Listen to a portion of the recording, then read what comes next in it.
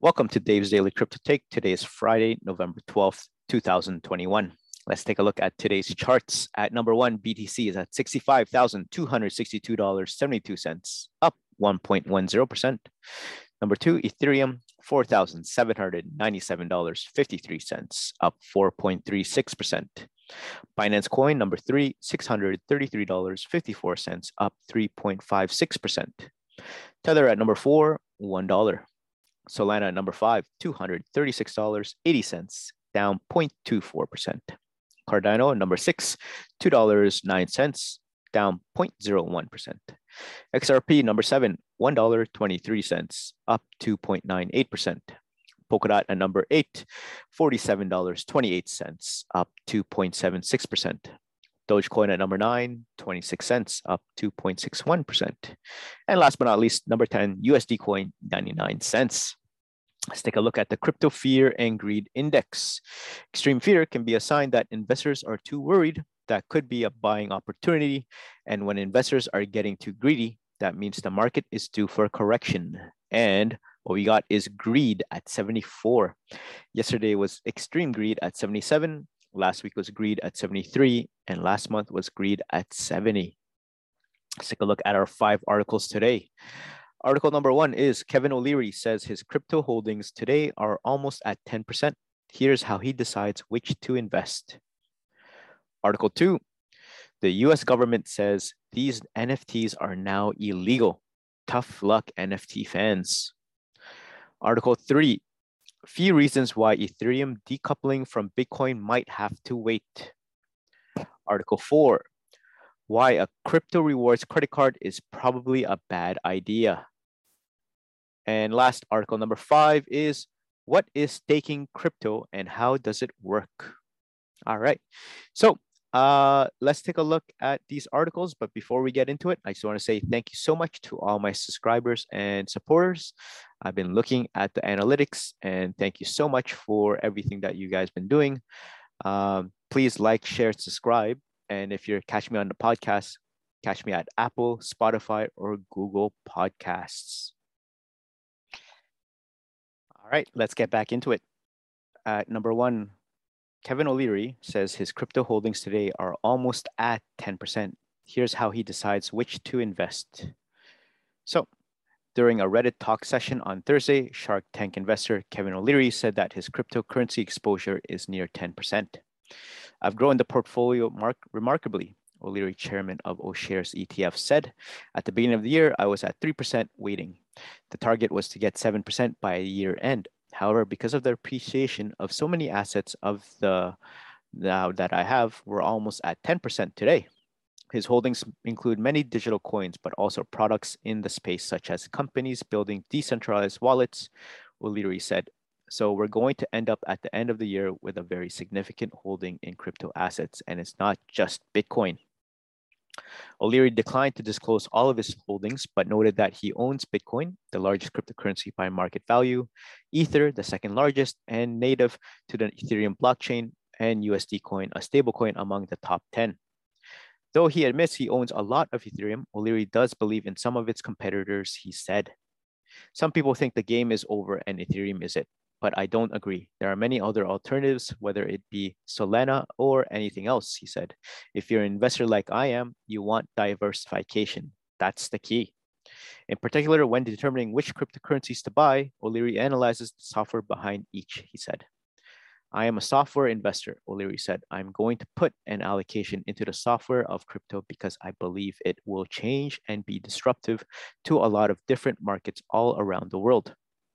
Rather than analyzing the pros and cons of Bitcoin or another coin, O'Leary said he asked himself the following: can I identify the best teams? Who are the best developers? How do I invest in them? What ledger is that? Should I own a piece of that too? That's how I'm looking at it, he said. Similarly, billionaire investor Mark Cuban, co-star to O'Leary on Shark Tank, also determines whether to invest in cryptocurrencies based on their utility.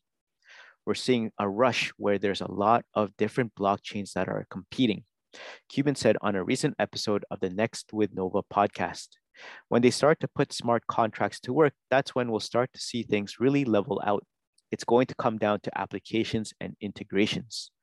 However, it's important to remember that all cryptocurrencies come with risks due to their volatile and speculative nature.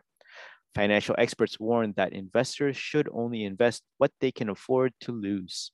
For O'Leary, some level of diversification is the key here, and I'm going to be reflecting that in how I invest. So, there you guys have it. What do you think about this article? Kevin O'Leary says his crypto holdings today are almost at 10%. Here's how he decides which to invest. Comment down below and let me know what you think about Kevin O'Leary. Do you think he's telling the truth, or do you think what he was saying back a few months ago, saying that crypto is dead? All right, let's take a look at article number 2. The US government says these NFTs are now illegal. Tough luck, NFT fans. So, forbidden NFT. Non-fungible tokens, better known as NFTs, have rocked the worlds of both blockchain and art this year, while generating endless new debates about everything from money laundering and fraud to what it really means to own a digital asset. And now the drama is getting even deeper, with the US government's Office of Foreign Assets Control declaring this week that numerous NFTs and even one entire exchange are now verboten. The list of banned stuff, first spotted by blockchain startup Elliptic and highlighted by Vice's Motherboard, include a Latvian NFT marketplace called Chatix, as well as dozens of specific works of digital art, including, intriguingly, some assets listed on a US-based exchange. In other words, the fracas is a collision of art world drama, federal government drama, blockchain drama, and international sanctions drama. A spicy meatball of legal, technical, and financial shenanigans that could shed light on the most explosive aspects of NFT culture we're likely to see moving forward. Sea legs. Basically, it sounds like the feds think Chatix was using digital asset sales to launder money from ransomware and darknet shenanigans. The most interesting part of the saga, though, is arguably that the outlawed NFTs included ones listed on the US-based exchange OpenSea, though the site did remove the listings after Motherboard reached out about the issue. We automatically block addresses on the US sanctions list from buying, selling, or transferring on OpenSea. An OpenSea spokesperson told Motherboard in a statement, nobody was able to transact with these NFTs once the addresses were added to the sanctions list. As an additional measure, the items and accounts are no longer visible on OpenSea. So, there you guys have it. What do you think about this article? The US government says these NFTs are now illegal. Tough luck, NFT fans. Comment down below and let me know what you guys think. All right, let's get into the next one. Article number 3. Few reasons why Ethereum decoupling from Bitcoin might have to wait. So, Ethereum has comfortably established itself above the 4,500 mark, while Bitcoin continues to trade north of $65,000. Now, even though the top two assets have more or less similar quarterly ROIs, return on investments, BTC charted 49% 3-monthly ROI versus USD, while Ether reaped 55% ROI over the same time frame. Here, it can't be denied that Bitcoin has largely been the driving force behind the crypto market gains. So BTC versus ETH. The Ethereum flipping Bitcoin narrative has been around for quite some time now. However, ETH's straight up northbound movement since 1st of October has further fueled the narrative that Ethereum could decouple from Bitcoin and also flip the top asset. Nonetheless, the fact remains that Bitcoin is digital gold is a much clearer and well-established narrative than Ether is oil for dApps. That being said, Bitcoin market dominance and first mover advantage have always fueled rallies triggered by BTC's price hike, followed by Ethereum's and then other altcoins. In fact, most cryptos, especially Ethereum, still have a high correlation with BTC. Notably, while the BTC versus Ethereum correlation score seemed to be dropping, it still held above 50%. Now, towards the beginning of November, the ETH BTC 1-month realized correlation went down to as low as 60%. However, it soon picked up. At the same time, while the 1-month correlation is still pretty low in relative terms, it has high values, having climbed as high as 93% over the last month. Decoupling might have to wait. Looking at the price action of the top two assets in terms of recovery, ETH has performed better than BTC. Bitcoin is up by 7.2% and 7.2x this cycle, which is still much below the peak of 29.5x in the previous cycle. Even so, the same was much higher than the bottom multiplier of the previous bear market at 4.9x. On the contrary, Ethereum is ahead of Bitcoin in terms of its recovery run. While BTC is digital gold, can the narrative of Ethereum powering the metaverse change the game for ETH? Well, seems like the network might not be ready for the same. As highlighted by a recent Echo Economics report, Ethereum's current state of the network isn't ready to power any kind of metaverse at scale. Why? Well, mostly because very few people are going to use NFTs. So for gaming purposes, if interacting with them costs $100 to $200 in gas on average, this means that Ethereum will need mature L2 ecosystems to operate at scale, which isn't happening in the near future. That being said, looking at their relative price, ETH BTC is still 50% below at all-time high set in 2017. So notably, while ETH recovered and rallied better than BTC, it also fell harder during the bear cycle. Additionally, BTC gains have been key to triggering market-wide rallies and even Ethereum recovery. So look like Ethereum decoupling from BTC still looks like a distant dream. However, the top two assets could have a more parallel trajectory. All right. What do you guys think about this? Few reasons why Ethereum decoupling from Bitcoin might have to wait. Comment down below and let me know what you guys think. All right, I just want to take the time just to take a break and say thank you so much to everyone that's been supporting me and also subscribed and commenting.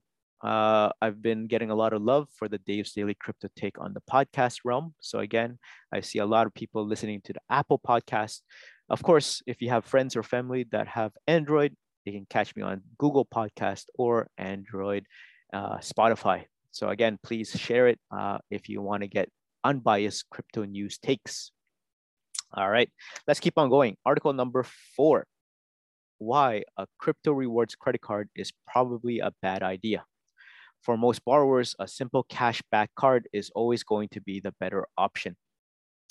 With crypto rewards cards, a small percentage of your purchases can be redeemed for cryptocurrency instead of cashback or points redeemed in a rewards portal. But just because you can combine your credit card rewards with cryptocurrency speculation doesn't mean you should, as less risky cashback redemptions might offer you more value in the long run. So what should I know about crypto rewards programs? Most cards offer flat 1 to 2% rates on every purchase, while others offer variable rates based on categories of spending. Since a lot of crypto exchanges offer these cards, Sophie, Gemini, and BlockFi, in partnership with MasterCard or Visa, the crypto is typically deposited into an account on these exchanges. But while it's true that a cryptocurrency could have potentially astronomical value if it eventually replaces fiat currency, as many enthusiasts believe, this is still a highly speculative long-term bet. Due to crypto volatility and highly speculative value and thousands of competing blockchain currencies to choose from, there is no guarantee that any given cryptocurrency will have long-term value. Before signing up for a crypto rewards card, ask yourself about the following considerations. 1, the rewards value. Cryptocurrencies tend to fluctuate wildly. 10 to 15% price swings in a day are not uncommon. So there's no way to predict what your accumulated earnings might be at the future date. Even if you plan to hold on to your rewards, it's also possible that a given cryptocurrency will be worth $0. You'll also want to check for any extra fees related to crypto to cash redemptions, as they can undercut the value of your rewards. 2, the rewards options. While some crypto cards do offer redeemable cash settlement credits and other rewards, they tend to be limited in terms of what you can redeem compared to regular rewards cards that offer higher cashback rates. And despite the odd exception, most vendors don't accept crypto. So it's a bit of a hassle to actually buy stuff with it, if that's what you wanted to do with it. 3, lack of choice. Some cards offer a few currencies to choose from, but most just offer Bitcoin or Ethereum, which further limits the flexibility of your rewards. If, say, Dogecoin becomes king and these currencies eventually tank for whatever reason, you'll be left with holding the bag. Last, taxes.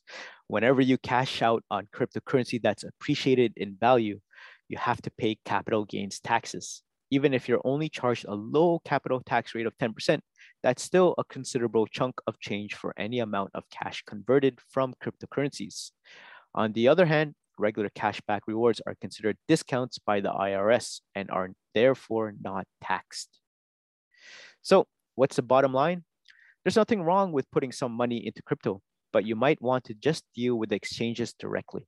They will offer you more choices and you can do a one-time purchase rather than signing up for what's essentially a crypto subscription service through your credit card.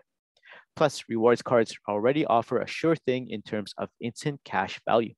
Even if that's just $30 per month based on your spending habits, that might not have the potential to grow 1000%, but it won't be 0% either. So, what do you guys think about this? Why a crypto rewards credit card is probably a bad idea. For most borrowers, a simple cashback card is always going to be the better option. Comment down below and let me know what you think. Do you hold a rewards credit card? And if you are, do you think you'd actually want a crypto rewards credit card in the future? All right, let's take a look at our last topic and the main topic today. What is staking crypto and how does it work? You may have noticed Ethereum and many other altcoins have adopted something called proof of stake. Here we unpack how it all works.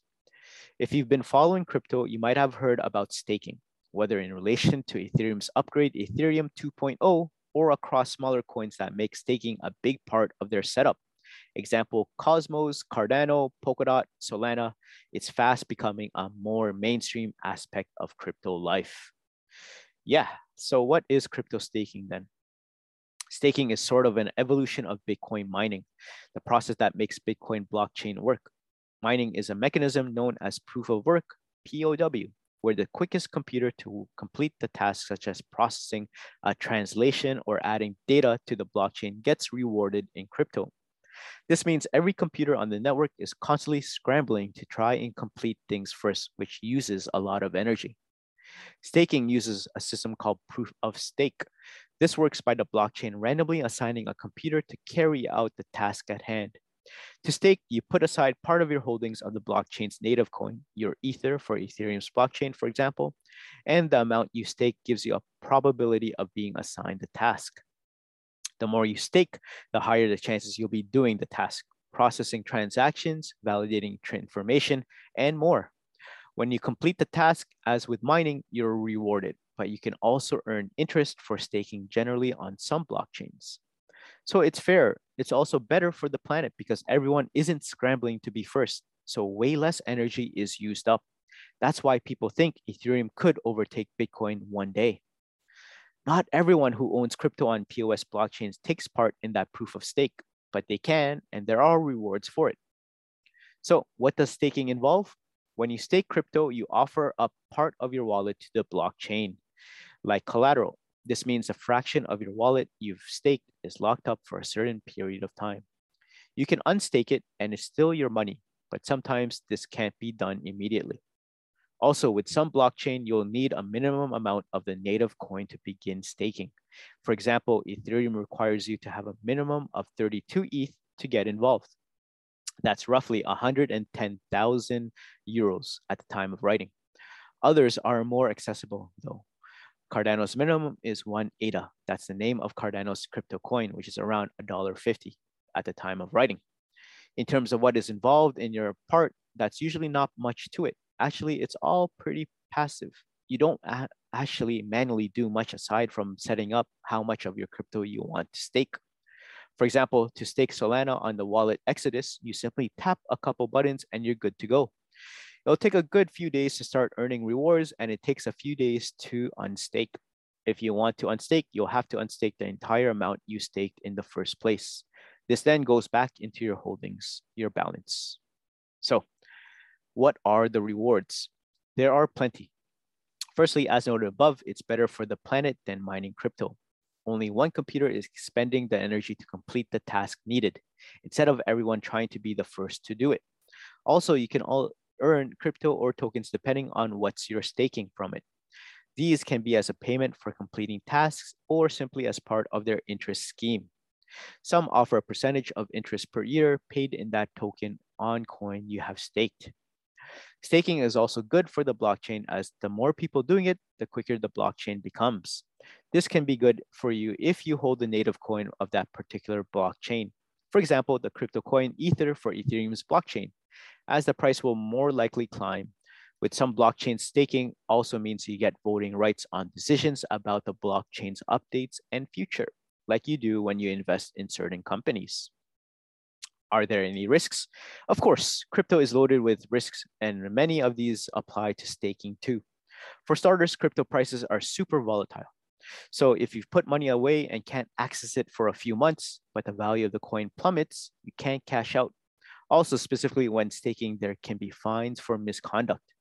This is called slashing, and this is when a blockchain will burn a proportion of its stake, the pool your stake crypto goes into, if people attempt to break rules.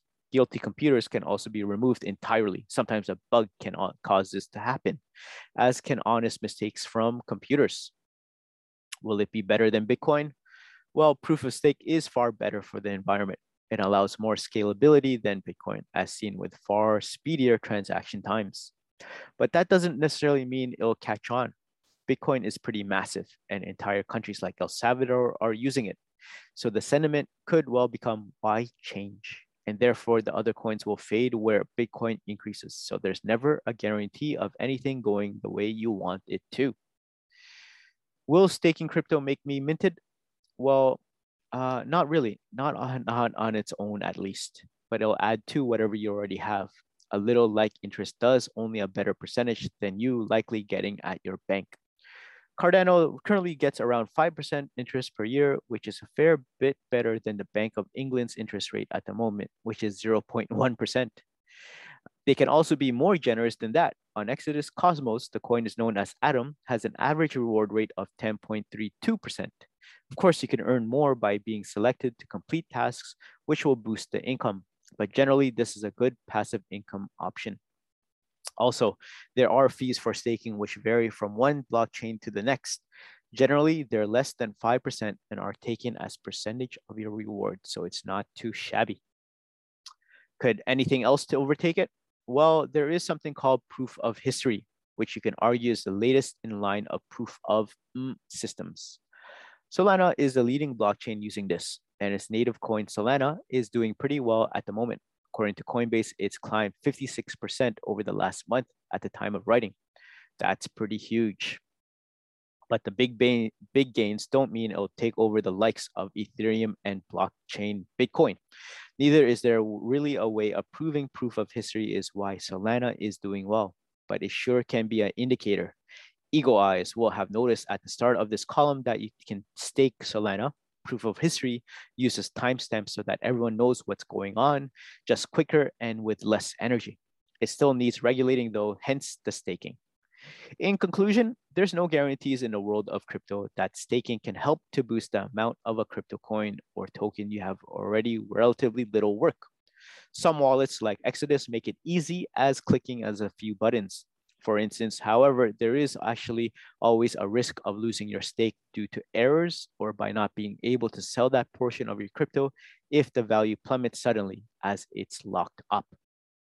As always, do some research before jumping on the wagon. Staking is not for everyone, so be careful out there. So, everyone, what do you guys think about this article? What is staking crypto and how does it work? Comment down below and let me know what you think, if you're interested in staking or if you just want to stay in the exchanges. All right, let's take a look at the prices one last time before we head out. We got BTC at $65,262, Ethereum at $4,797, Binance Coin $633, Tether at $1, Solana $236, Cardano $2.09, XRP $1.23, Polkadot $47, Dogecoin 26 cents, And last but not least, USD coin at 99 cents. So there you guys have it. Thank you so much for making it this far into the podcast and YouTube video. Again, this is Dave's Daily Crypto Take. Comment down below if you have any questions, concerns, or any updates that you want to hear in the future. And if you're in the podcast, please leave a rating and review. It does help me out on Apple, Google, and Spotify. Until then, please have a great crypto day, and I'll see you guys in the next one. Peace.